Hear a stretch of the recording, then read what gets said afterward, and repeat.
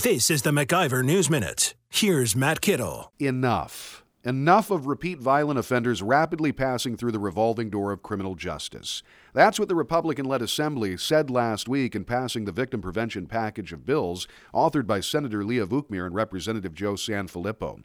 The bills are about safety and accountability, Vukmir recently told MacIver News. You have to have a two-pronged approach. There still is a need for rehabilitation, but I think we need to do a better job of separating out those individuals who can be rehabilitated from those who are the repeat offenders who really should be held with greater accountability than they are right now. In Milwaukee, there were 102 offenders arrested in 2016 who collectively had been arrested 945 times for a total of 2,658 crimes over the previous decade.